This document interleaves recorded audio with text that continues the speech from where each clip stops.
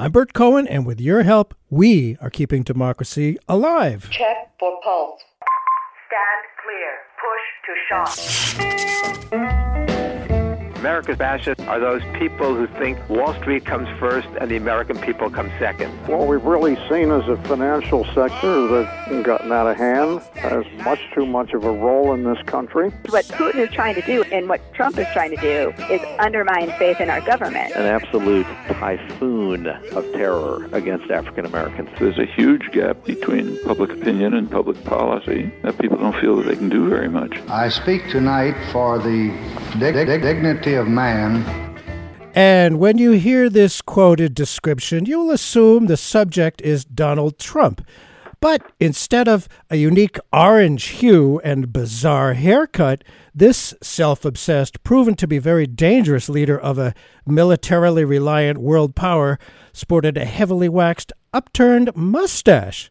Who he's talking about? Well, start your guessing. Historian Thomas Nipperdy described our subject as superficial, hasty, restless, unable to relax, without any deeper level of seriousness, without any desire for hard work or drive to see things through to the end, without any sense of sobriety, for balance or boundaries, or even for reality and real problems, uncontrollable and scarcely capable of learning from experience, desperate for applause and success.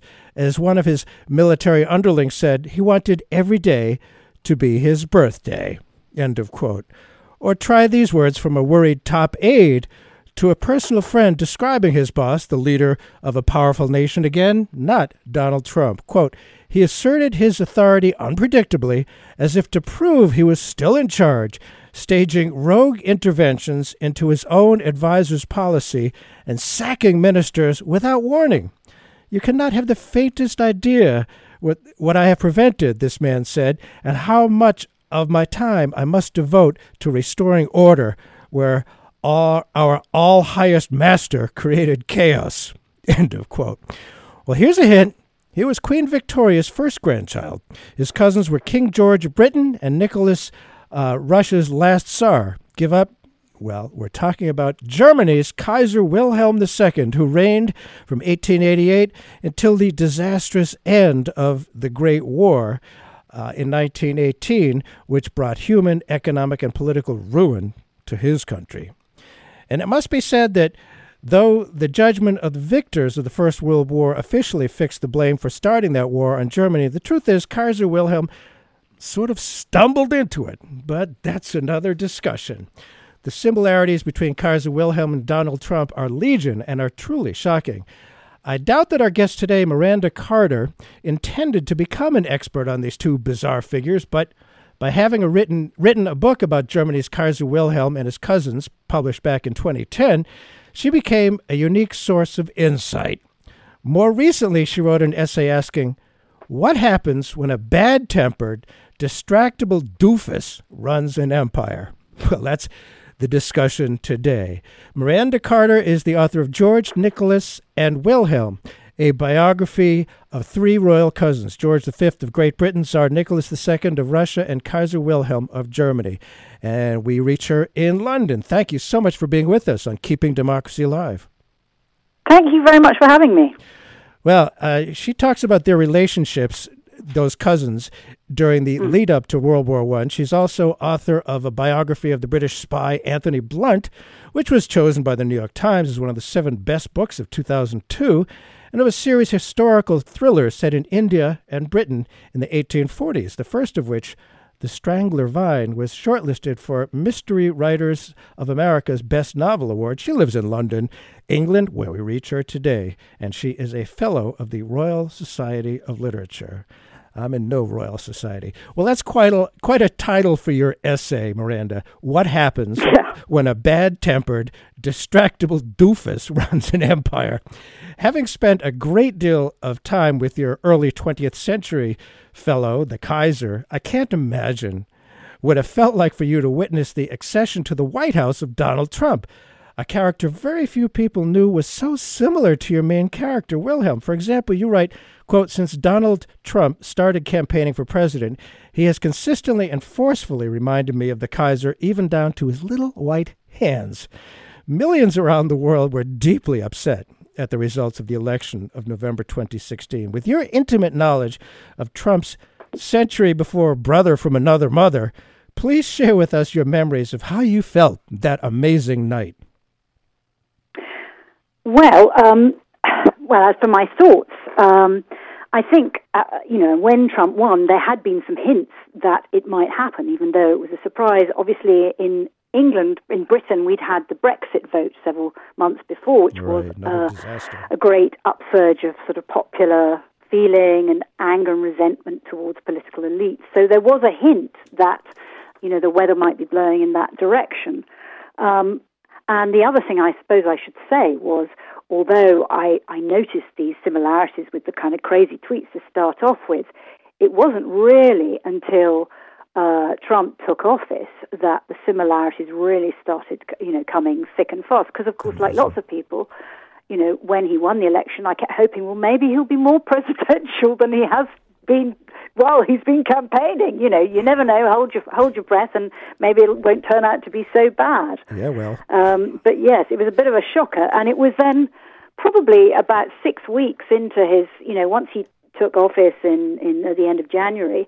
And then, the tweets and the rumblings and the complaints and the Bannon comments and, drama every day. And I started thinking, my goodness, this is really sort of insistent, this comparison, this similarity. And then it was when the Fire and Fury book came out in 2018 that I thought, oh my goodness, I've really got to write something about this. Interesting. Well, as you write, Trump's tweets were what first caught my attention. As a scholar of Wilhelm II, tell us about this, please.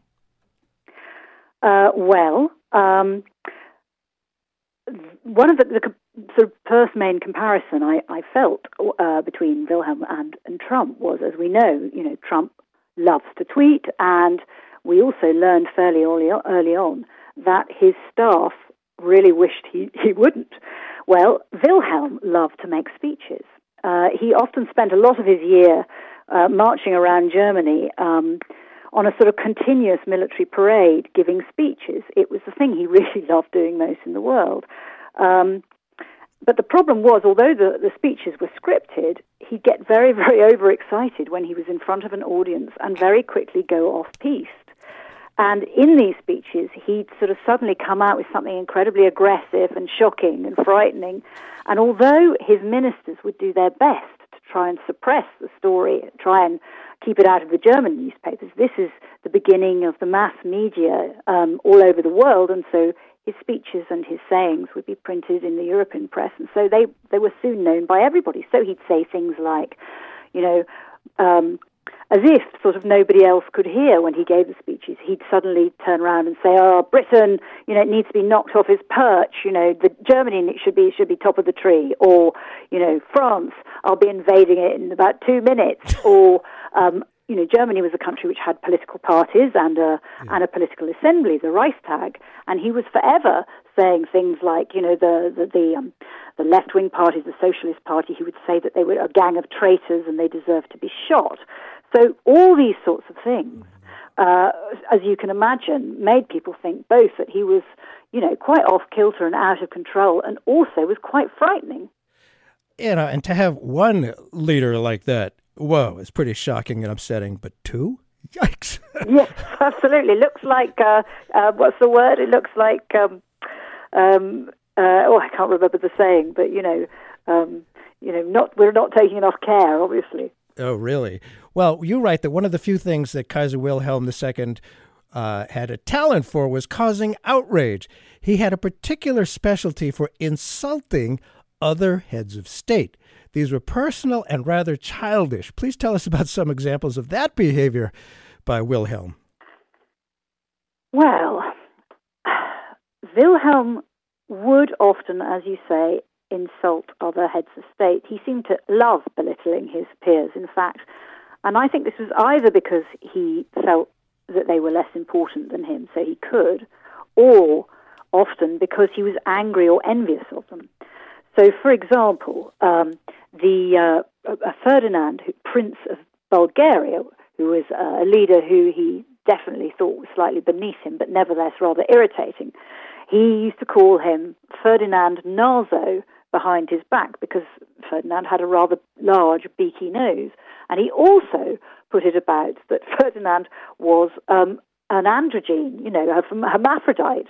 And then when Ferdinand came to Germany on a visit in 1908, Wilhelm smacked him on the bottom in public. And this was really not something you did in the very formal world of 1908 Europe. Really?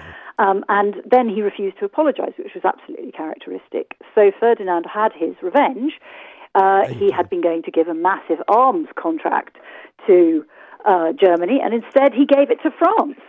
So this was the sort of trouble that Wilhelm was causing all the time. Oh my! I'm laughing, but it's terrible. I mean, it's so. I know. Well, the thing about Wilhelm is that he is a sort of great kind of comic, tragic figure, and if you're not actually having to live within the consequences of what he's doing, it's just ridiculous. It's like a scream. But of course, when you're too close to the consequences, it all starts looking rather scary, like Trump. Yes, it's not so funny anymore. Now, our Democratic nominee in 2016 had no message. Maybe it's my turn. I don't know. Trump's message was very simple, and it worked. Make America great again. This reminded you of Wilhelm's message upon becoming Kaiser at age 29 in 1888. Do tell. Yes. Well, actually, the thing about Wilhelm is he didn't really go into his reign with any slogans or many ideas at all, except that he did have this idea that somehow he was going to make Germany the most important and powerful country in Europe, if not the world. And in fact, later this was summed up by one of his ministers as getting Germany its deserved place in the sun. And Germany's place in the sun became a kind of slogan like "Make America Great Again." But he had no idea how to do it. It was a very superficial idea. It was just, he was going to be sort of thrillingly good at being Kaiser, but he wasn't really sure how he was going to do that. And the main thing he really was excited about was riding around on a horse in a military uniform. He was absolutely obsessed with, gaining attention and being the sort of center of attention and being seen as tough and macho. So, walking through a town on his horse in a shiny uniform, was for him basically, being emperor. So it was a very sort of superficial idea, but it was a very sort of gripping idea, the idea that Germany should have its place in the sun, because at this point, Germany was a very new country, and it was very economically successful. It was a great sort of engineering, steel producing, growing economy, and people getting richer and richer in Germany, and they felt that they deserved, well, not everybody obviously, but there was a sort of sizable part of the German population who, like Wilhelm, felt that they deserved to be on the top of the tree, where currently Britain sat with its giant empire and its great wealth. So, it's a not dissimilar message, as you say, from Make America Great Again. It's so interesting, that Trump has been compared to a badly behaved little boy. Sounds like that describes him too, having to, be around in his great military uniform and his upturned wax mustache. Yes, ridiculous mustache. We can't show you the pictures on the radio, but it's a shame. I mean, and Trump's unbelievable haircut. It's like, what? How bizarre is that? Did they both think it looked good? I don't know. Was there, I'm curious, was there a powerful financial elite in Germany that backed Wilhelm? Was he about serving them as well, like Trump seems to be about serving the financial elite of the U.S.? It's not exactly the same as Trump. He's not exactly kind of serving the other billionaires in quite the same way, but he was certainly very popular with Germany's big financial elite. There were these massive companies, new companies like Krupp and Bosch and that were had become very, very rich and wealthy and made a lot of money for the country over the previous 30, 40 years. There was also a big, rich landowning elite with whom he very much identified, and then there was a very sort of powerful group of sort of lesser landowners. They were still sort of aristocrats, but they were called Junkers. They were sort of gentry. They had smaller estates, so their money came from the land, and most of them were in Prussia, which was the sort of center of Germany and where Wilhelm's family originally came from. And they enjoyed all sorts of privileges. So, for example, they got subsidized for the grain and wheat that they produced, while there were tariffs on foreign grain, so they could, keep up their lifestyle while corn was expensive for the poor. And they enjoyed all sorts of special privileges, quite sort of feudal privileges. But because they were sort of the background supporters of Wilhelm, he always looked out for them. And the other group, sort of almost a sort of state within a state that got a lot of support from Wilhelm, was the army. Wilhelm sort of fetishized the army terribly. He thought they were fabulous. He wanted to be identified with them, and he was actually the commander-in-chief of the German army, even though the Imperial General Staff together reckoned that he could, barely lead 3 soldiers across a gutter. I think that was an actual quote. But so he gave the German army an enormous amount of autonomy, and so they kind of came up. They started to develop all sorts of ideas about sort of paranoia about abroad and about the need to fight a war with the rest of Europe, completely sort of unmediated by any other politicians coming in and saying, hang on a minute. And this was very, very much directly kind of Wilhelm, giving them a free hand. So there were these forces that were definitely supported by Wilhelm that in many respects were quite bad for Germany. Yes, and I certainly within the military, one hears rumors here in the United States about them. A lot of the people in the military thinking, "What is this guy doing?" But of course. And I'm not surprised. Must have been the case there as well. In case you just tuned in, Bert Cohen here. The show is Keeping Democracy Alive, and we're speaking with Miranda Carter about the title of her essay is What Happens When a Bad-Tempered, Distractible Doofus Runs an Empire. We're not talking about Donald Trump. We're talking about her area of expertise, Kaiser Wilhelm II. It's amazing how similar they were. And certainly Donald Trump takes great pride in calling himself a uniquely successful deal maker. Of Wilhelm, you're right. One of the many things that Wilhelm was convinced he was brilliant at, despite all evidence to the contrary, was personal diplomacy. Tell us about that, please. How well did he actually do in terms of deal-making? Well, how well do you think he did? I mean, it was a guess. disaster. But like Trump, he was convinced he was a genius, and he often, he thought he was an expert in everything. And the interesting thing about diplomacy at that time was that making deals with foreign powers, foreign policy, was seen as the highest form of politics you could do. So, of course, Wilhelm wanted to be good at it.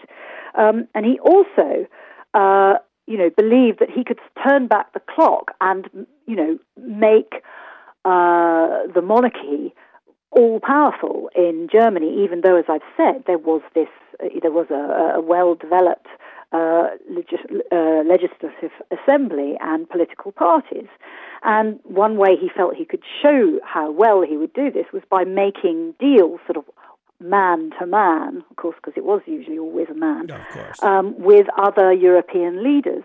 So he sort of had a great fantasy that he would sort of walk into the room with Tsar Alexander III, who was in fact Nicholas II's father, and who was still Tsar when Wilhelm came to the throne, and, sort out all the problems between Germany and Russia, or he'd, have a little chat with Queen Victoria, his grandmother, and everything could be sorted out.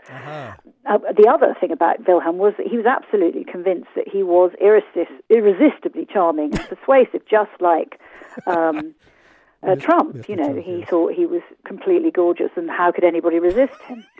But the truth, as we know, was absolutely the opposite, not least because everybody knew that he was talking about them and insulting them behind their backs. And because he was terribly, terribly tactless and would say the wrong thing, and he had this idea that he could manipulate people without them realizing, and everybody could see it coming a mile off. So, he would, get into a room with, say, Nicholas II and say something incredibly insulting or, rub him up completely the wrong way. He was an absolute disaster. But he had this sort of idea that somehow if he was allowed to kind of get into the room with this one other very powerful person, they'd set the world to rights. It's very similar to Trump thinking that, he'd have his chat with Kim Jong-un and it would all be absolutely fine. And, of course, total fantasy. Hasn't quite worked out that way. It is amazing. No, it really, really hasn't. We witnessed Trump inexplicably turning against America's traditional allies, insulting them, of course, as he, at the same time, cozies up to remarkably repressive, anti-democratic, dictatorial adversaries.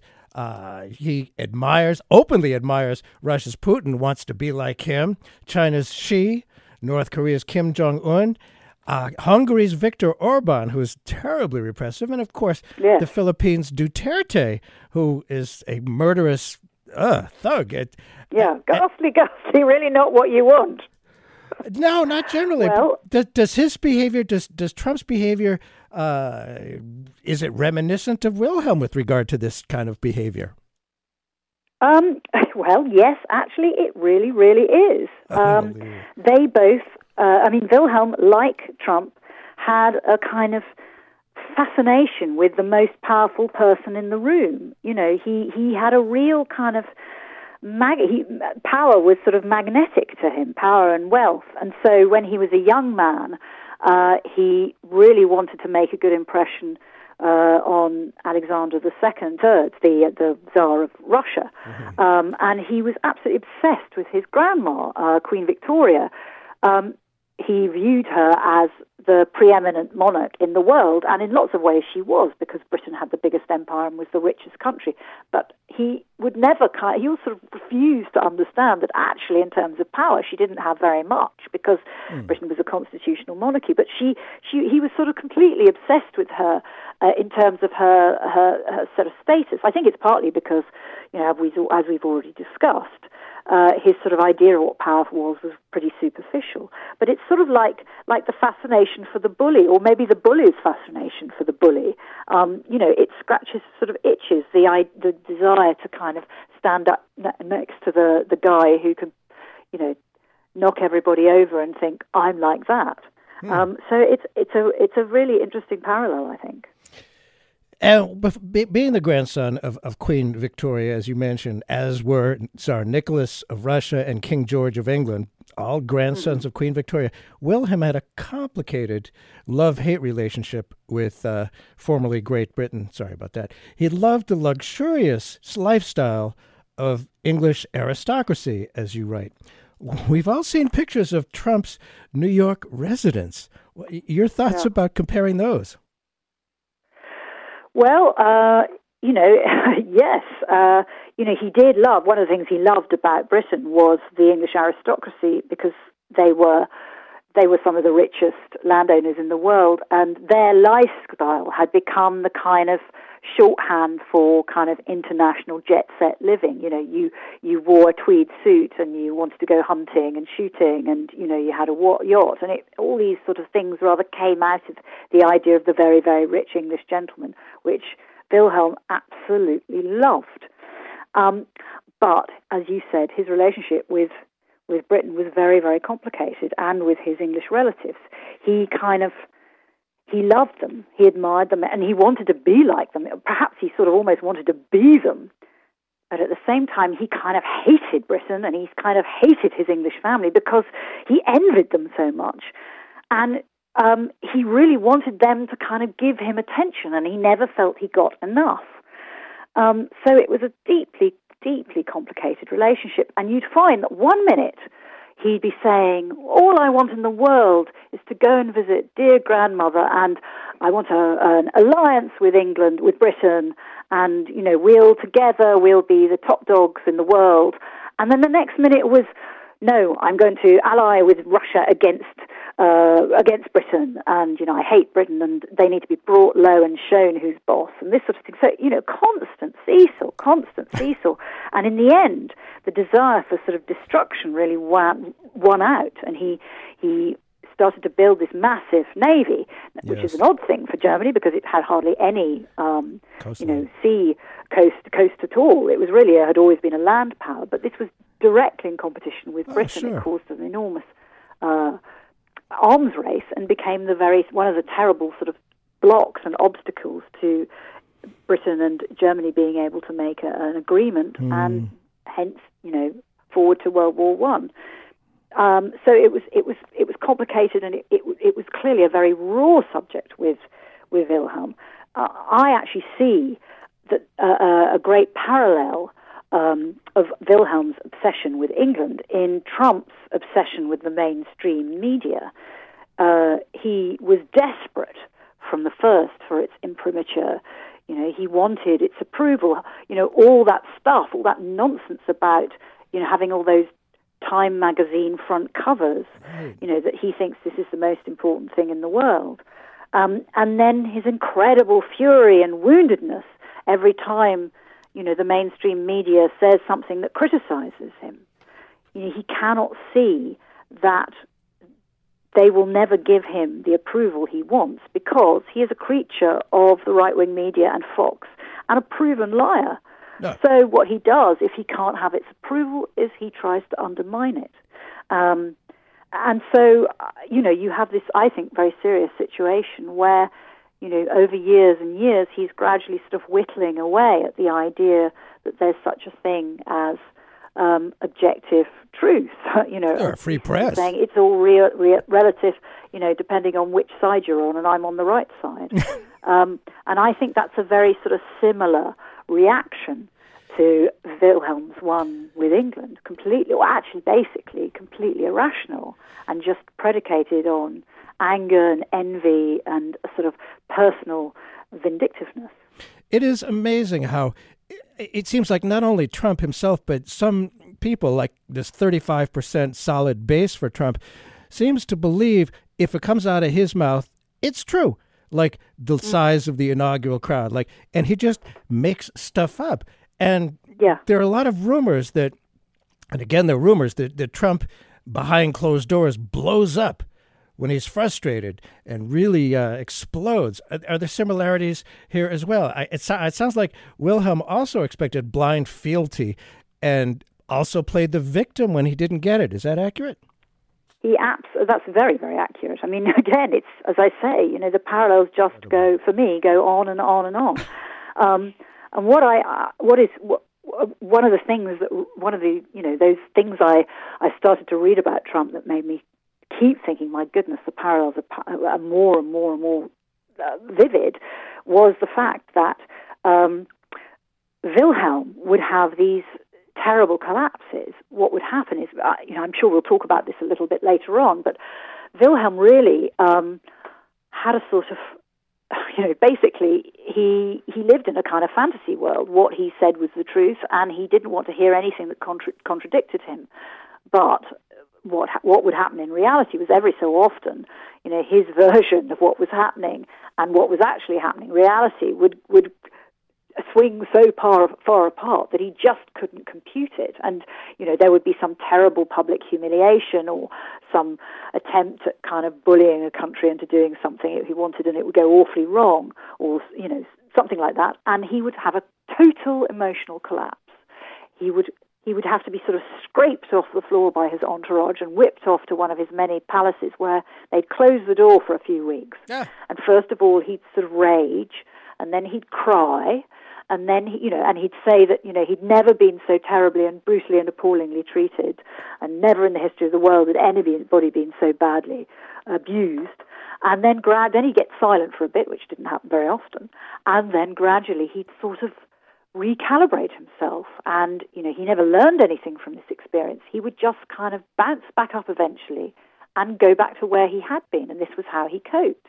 And I think what was very interesting was reading Michael Wolff's Fire and Fury book, the descriptions of Trump having these tremendous blow-ups behind closed doors when he didn't get his own way, and he'd sit there in this kind of mire of self-pity saying, nobody's ever been treated so badly. It's, completely unprecedented. It's so unfair. And this terrible sense of sort of rage and collapse. And, we hadn't seen this in Trump before these sorts of reports. And I thought that was, very interesting. It is indeed. And you point out that, quote, there have long been questions about Wilhelm's mental health. And it sounds like, there's, as you say, unnervingly alike, that there's certainly a lot of questions about Trump's mental health. Wilhelm and Trump, two bizarre figures, brothers from different mothers, apparently. We're speaking with Miranda Carter, who's written a book back in 2010 about George, Nicholas, and Wilhelm, the three royal cousins, and a recent article, What Happens When a Bad-Tempered, Distractible Doofus Runs an Empire. That's such a good title. It fits both of them so. He reigned from 1888, Wilhelm did, until the end of the First World War. Unbelievable disaster. But it seems to me, and I've read a fair amount about the First World War, it came about by a series of seemingly unrelated decisions, many decisions which turned out to be poor, made by many national leaders, not just German. Of course, in the war, Wilhelm's Germany fought on two fronts, France with the help of England and eventually America on one side, and Russia on the other. I understand from your article that before Wilhelm came to power, Germany had a good relationship through a defensive contract with Tsarist Russia. Tell us about Wilhelm's personal role in blowing that partnership and turning a friend into an enemy. Well, it was one of Wilhelm's early, arguably enormous mistakes. Right. There was in Germany at the time a deep sort of xenophobia among certain groups, especially these very right-wing rich groups. They didn't like the Russians, they didn't like the English, they didn't like the French. And Russia was Germany's great big threatening neighbor on its eastern side. For hundreds of years, Russia had been, its friend, Germany's friend. And one has to remember that Germany's a very young country when Wilhelm comes to the throne. It was only unified in 1871. Before that, it had been a sort of series of states which had certain things that sort of bound them together, but they'd all been independent. So they'd been, much, much smaller and obviously looking, up and over at Russia rather frighteningly, but also hoping it would be a friend. And lots of German princesses would marry into the Russian royal family, which is one reason why Wilhelm and the Tsar Nicholas II, were second cousins. But Wilhelm was incredibly, as we said, sort of consumed by the idea of being, top dog in Europe and Germany being top dog.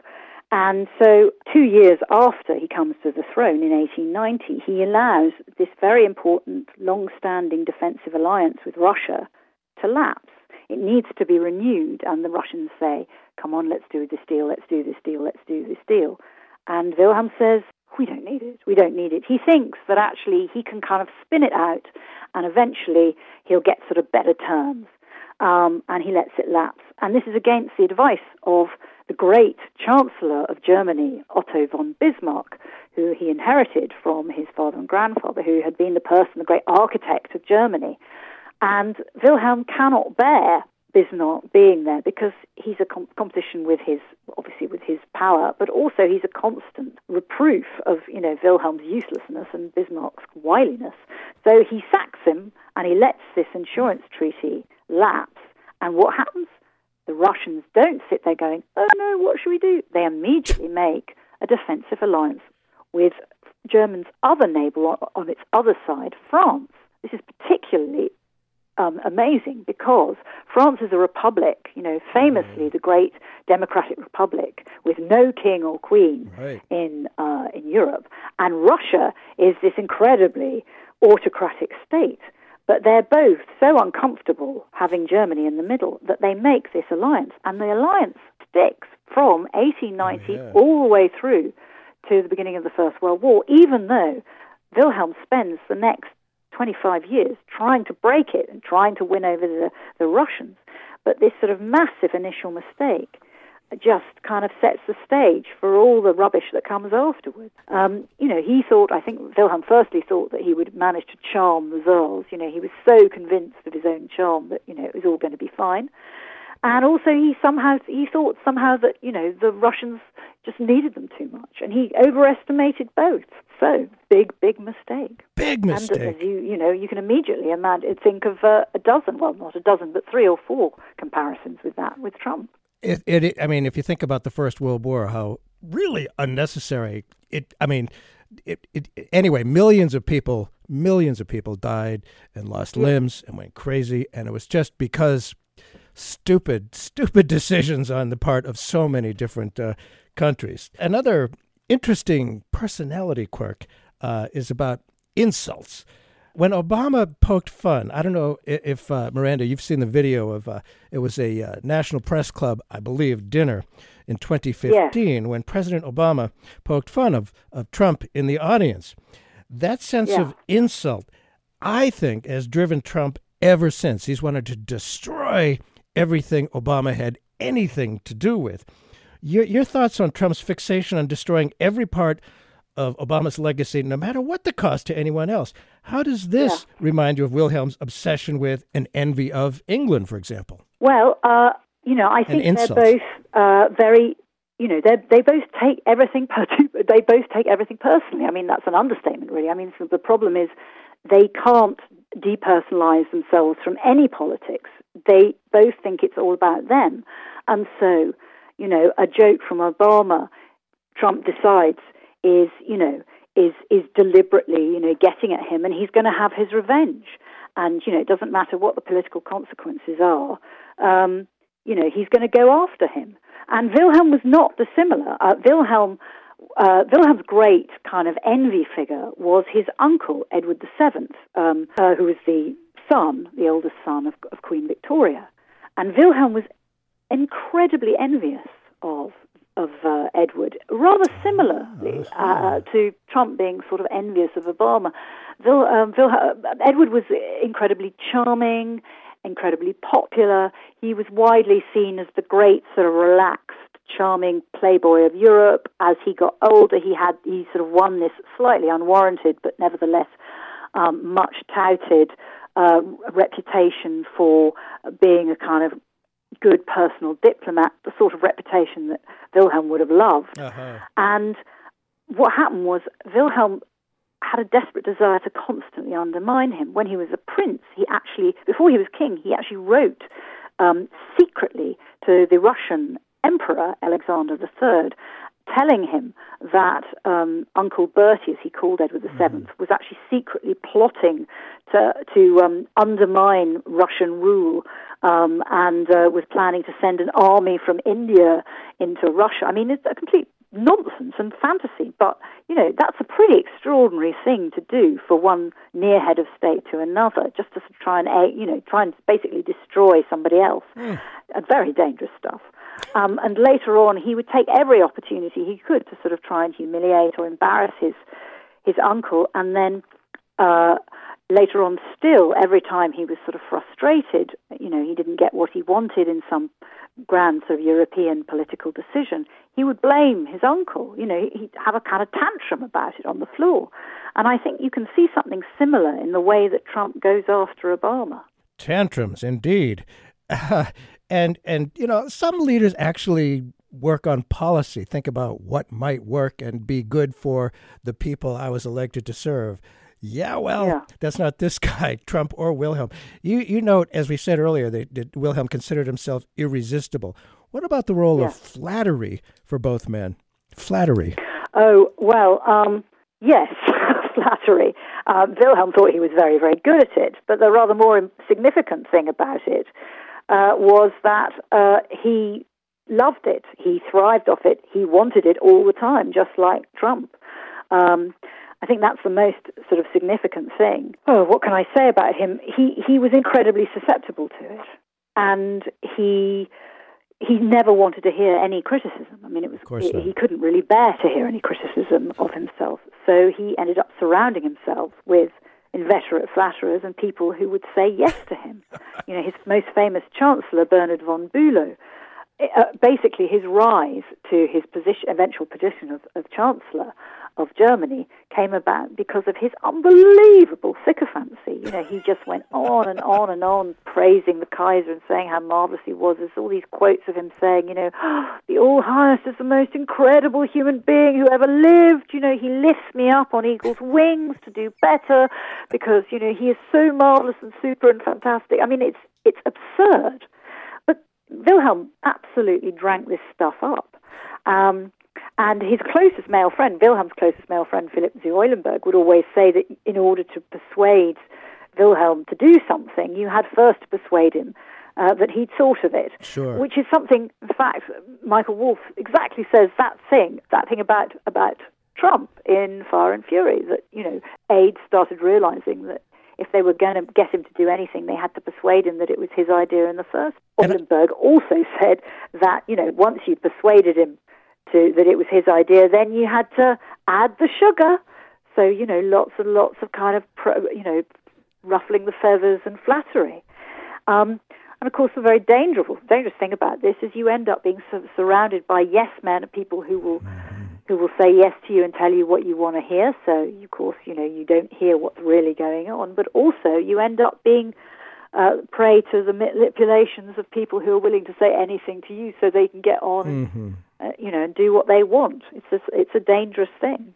And I'm reminded there was a cabinet meeting, a year or so ago, where people went around the table and just flattered Mr. Trump, every single one. And those that haven't, he has no problem with sacking his ministers, as you say. I mean, if they absolutely. But of course, the thing about flattery with Wilhelm, and as we've learned over the last couple of years with Trump, is it doesn't really work. Because, while he longs to hear it and he wants to suck it up and have it all the time, the fact is he's so changeable, he changes his mind at any moment, that it has no lasting value. So, you can tell Trump he's the most, all Wilhelm, they're the most fabulous people in the world, but it ain't going to keep you, secure, because he can just, he'll forget it 2 minutes' time. So, take note, I always think. The flattery doesn't really work either. Amazing. Eventually, as we've seen, those Trump aides going through those revolving doors with such incredible speed. Flattery, it doesn't work for very long, and it's no. But it seems rather shallow, I must say. And I once had the honor in 1984 of carrying candidate for president George McGovern's luggage out in Iowa. And one bag was incredibly heavy. I couldn't believe it. I asked him what it was. He said it was all books. What about reading for Donald Trump and Wilhelm? I mean, there's that fantastic quote that I think several people have made, that Trump is basically functionally illiterate, that he can't read half a page of writing and not get bored. He simply can't read anything or attach it. I mean, that's extraordinary for a president, as we all know and think. Wilhelm was very similar. I mean, he liked to think of himself as a cultured man, and he liked to pontificate about music and art. Famously, he had terrible, terrible taste. But, he too he couldn't finish a newspaper.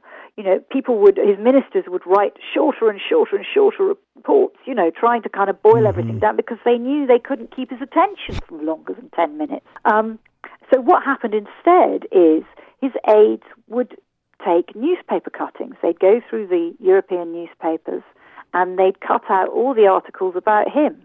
And that's all he wanted to read. So he'd read all the articles about him, and what the world was saying about him, just like Trump and his 3 TVs.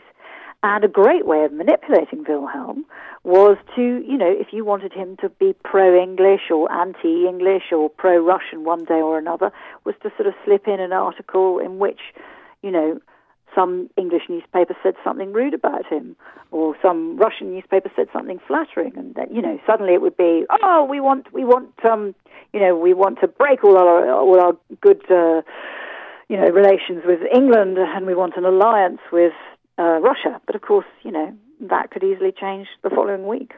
Very flighty, it seems. And certainly... Flighty is the word.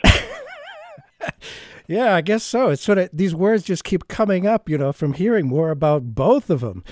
We've long had a two-party system here in America. When one party has the head of state and government, the other is the loyal opposition. And we were all considered good, participating citizens and patriots, both parties, Republicans and Democrats. The loyal opposition, as competition. How does Trump and Wilhelm compare on attitudes toward the other party? It seems like they were a little bit out of the norm. Well, that's an interesting question. Wilhelm came from somewhere very different from a very different tradition from Trump. Yeah. You know, his family had ruled Prussia for generations, and his grandfather, who was the first emperor of Germany, wanted to kind of bring back to life the very antiquated idea of the divine right of kings, i.e. that if you were the king, you were king because, you know, God had made you king, and so everybody else really ought to put up and shut up. You know, of course you were ruling for their benefit, but, you know, you got to do what you wanted without any annoying elective assembly interfering. And Wilhelm very much liked that idea. That was what he wanted.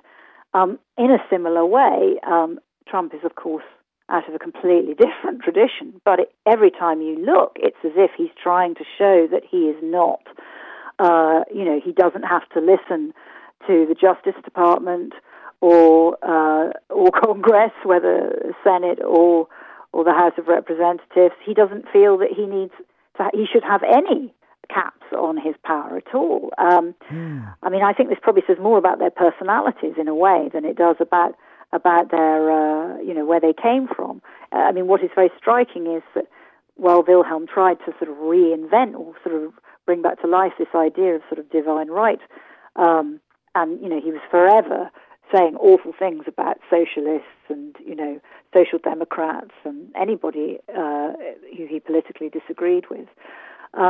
It was even then it was regarded as a really antiquated idea, you know. I mean, it's quite interesting that the one royal family that ended up lasting, really, one of the few after World War I, the British royal family, very explicitly decided that it had to, after World War I, appeal directly to the British people and to sort of present itself as a monarchy that served the people, and rather than the people serving them, because they knew they wouldn't last otherwise. But both, I mean, I think, as I say, personality-wise, Wilhelm and Trump have this sort of incredible desire to, you know, they feel that it's their right to kind of behave like a kind of autocrat. Wilhelm was not elected by the people. He was inherited it, I believe. And yes. But Trump was, in theory, elected to serve the country. He seems to have this attitude that, no, the country is there to serve him. I mean, I still think that his violation of the Emoluments Clause of the Constitution will be what drives him from office, because he sees nothing wrong with profiting from being president, personally profiting in terms of actual dollars. But yes. Did Wilhelm, this may be very different between the two, did he have an understanding that he was somehow there to serve his country, or did he think the country was there to serve him? I think he felt, I mean, he would have said that he was serving the country, right. But actually like he Trump. Really thought, you know, that he was in charge and everybody ought to shut up. Absolutely. You know, that's what he thought. Oh, right. I don't think, you know, it's a different period, and sure. Wilhelm would have thought, you know, the idea, I mean, Wilhelm never troubled himself with, you know, how much things cost, you know, or making money. He would have thought that was sort of slightly dirty.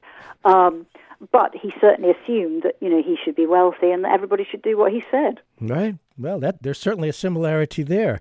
Eventually, as you write, Wilhelm made the country a laughingstock, and there were calls for his abdication. Yeah. I do hear echoes on that. How did Wilhelm deal with calls for his abdication? Well, not well. I mean, he hated being laughed at and humiliated. But as we've said, as I've described, you know, when things got really bad, when he had one of these terrible, terrible humiliations, there's this moment in 1908 where there's a whole series of terrible gaffes he makes. He gives an interview to the English Daily Telegraph newspaper saying, I mean, it makes him sound mad. He says things like, you English are mad, mad as March hares. You know, I'm your greatest ally, but the rest of Germany absolutely hates you. You know, politicians, people, Americans all over the country are absolutely furious because he looks stupid. But also it looks like he's cozying up to England. And then it turns out he's given a simultaneous unpublished interview to a journalist in America in which he said, Britain is rotten to the core and Germany is just waiting to take it out. So, of course, immediately the British are furious. And then there's a sort of terrible law case that's been rumbling along for years about his best friend who's been accused of being homosexual, which was illegal at the time, and that comes to a sort of terrible, terrible end, and it's all very embarrassing. So, and he has this absolutely enormous breakdown. It's so bad, his son, the Prince Regent, has to sort of take over for a bit. And when he comes back, actually, he was never quite as assertive again. At this point, he starts sort of withdrawing. I mean, he kind of interferes from time to time, but he really starts leaving some very sort of dangerous policies in the hands of sycophants and very right-wing people who start taking Germany, I think, closer and closer towards war. Most unfortunate. Another disturbing similarity. Years ago, Trump considered himself a Democrat, but he's always just been Trump, Trump, Trump. He's all just about himself. You write that after that personal collapse, that Wilhelm would bounce back up and still postured and speechified, but he increasingly left all the real decisions to his now ultra-conservative ministers. Well, that reminds me of Trump's national security advisor, John Bolton, who is clearly a, drooling warmonger for this. And and also he's proved to be incredibly good at managing Trump in a way that some other people haven't. There he is all the time. I mean, I don't know, you may find next week he's been sacked, but True. Don't you think sort of a couple of years ago, the idea of him having that job, almost unthinkable? Unthinkable. He just loves war, but it does seem similar that they have no program or beliefs, idea of building real national security. So they both go to ultra-conservative ministers. But I think the bigger picture actually. We have to ask ourselves why Wilhelm and Trump seem so unnervingly alike, and I think that the thing that binds them actually is that they both exhibit the same mental disturbance, and that is, I have to say before I say this that I have no expertise at all in diagnosing mental behavior at all. However, but it does seem to me pretty clear that both men really do exhibit all the characteristics of narcissistic personality disorder. You just have to reel them off. And as you will know, this subject keeps coming back. Only recently, after the tweet by Kellyanne Conway's husband, I saw that lots of people were talking about in America again about whether Trump had narcissistic personality disorder. I've got to say, I think he ticks all the boxes. I think both of them do. Yes. If you just tuned in, Bert Cohen here. The show is Keeping Democracy Alive. We're speaking with our friend Miranda Carter over in London about the amazing similarities between Trump and Kaiser Wilhelm II of Germany. Her article is What Happens When a Bad-Tempered, Distractible Doofus Runs an Empire. Well, how did Wilhelm's reign finally end? Well, what happened was when the war broke out in 1914, he was very, very quickly sort of swept aside as completely irrelevant, and he doesn't make any military or political decisions. Basically, all he does for 4 years is sort of shake people's hands and pin medals on, and he is, in fact, in Germany called the Shadow Kaiser because he's become such a sort of pathetic, irrelevant figure.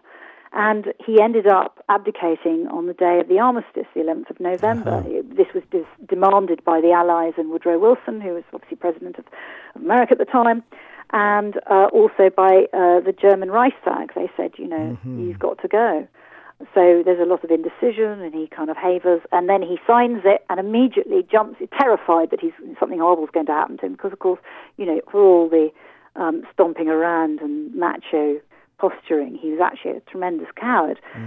He jumps into a car and drives for the Dutch border, and he crosses over in his Bentley, and there he stayed for 22 more years. He lived in Holland, and he never moved from Holland, which is extraordinary for a man who had a sort of compulsion to move around all the time. He never stayed still, I think partly because being him was so uncomfortable. He had to kind of move from town to town and kind of try and sort of start again all the time in order to get rid of the uncomfortable feelings. But there he was for 22 years, complaining about all the terrible things that had been done to him and how nobody had ever been so wounded.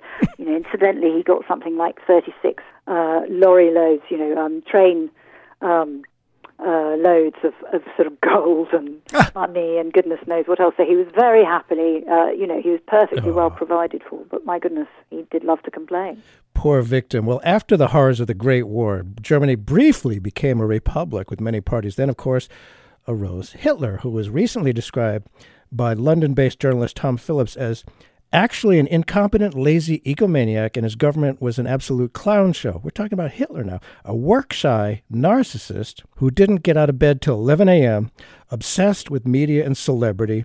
Many of the worst man-made events that ever occurred were not the product of evil geniuses, he said. Instead, they were a product of a parade of idiots and lunatics incoherently flailing their way through events, helped along by an overconfident people who thought they could control them. End of quote. Americans and people around the world dearly hope America comes to its senses after Trump. Now, reading Phillips' comments, I do wonder what door Trump has opened. I mean, because obviously there were some amazing similarities between Wilhelm and Adolf Hitler. Your thoughts on that? Well, I wouldn't say amazing. I mean, I'm not an expert on Hitler, I have to say. I wouldn't necessarily say amazing similarities, but I do think it's worth noting that when I was writing my book about Wilhelm and his cousins, George W. Bush was president, and I was very struck at the time by, A, the amount of time he spent on a golf course, and B, how a, bad, lazy president, like a rubbish emperor, could have such an incredibly disastrous effect on the world. I think that is exhibited over and over again. Individuals can have incredibly harmful effects on the whole world. And in terms of Trump having an effect on American life after he goes, I fear that is the case, and that actually, what one has to be very wary of is how his legacy will continue after he goes. The most dangerous thing I feel in some ways that Trump has done is to normalize all kinds of behavior as president, which would have been unthinkable before him. I think I heard Senator Raskin talking about this last week. I thought he was absolutely right. And he's making things seem okay that just really aren't, and that really didn't exist before he became president. And in particular, the idea that truth is unimportant, that it's only relative, that it's okay to be dishonest, that it's okay to obstruct justice, that it's okay to make money when you're in office, and the whole idea of fake news. It's such a dangerous idea. And the other very dangerous feeling I have is the idea of dividedness, that actually this is a good thing. Of course, it exists. Yes. American society was pretty divided. Supposed to be divided, but he has sort of resonated with this and emphasized this idea that perhaps the things that unite us aren't so important, that actually all exchanges and negotiations are about zero-sum games, that you either win or lose. And I think this is a very unhelpful idea. What saves us are the things that unite us. Well, let's hope so. Well, if people are interested in reading more, Miranda Carter wrote back in 2010, George, Nicholas, and Wilhelm, a biography of the three royal cousins. Thank you so much for being with us today. Very much appreciated. Very interesting. Educational. Thank you.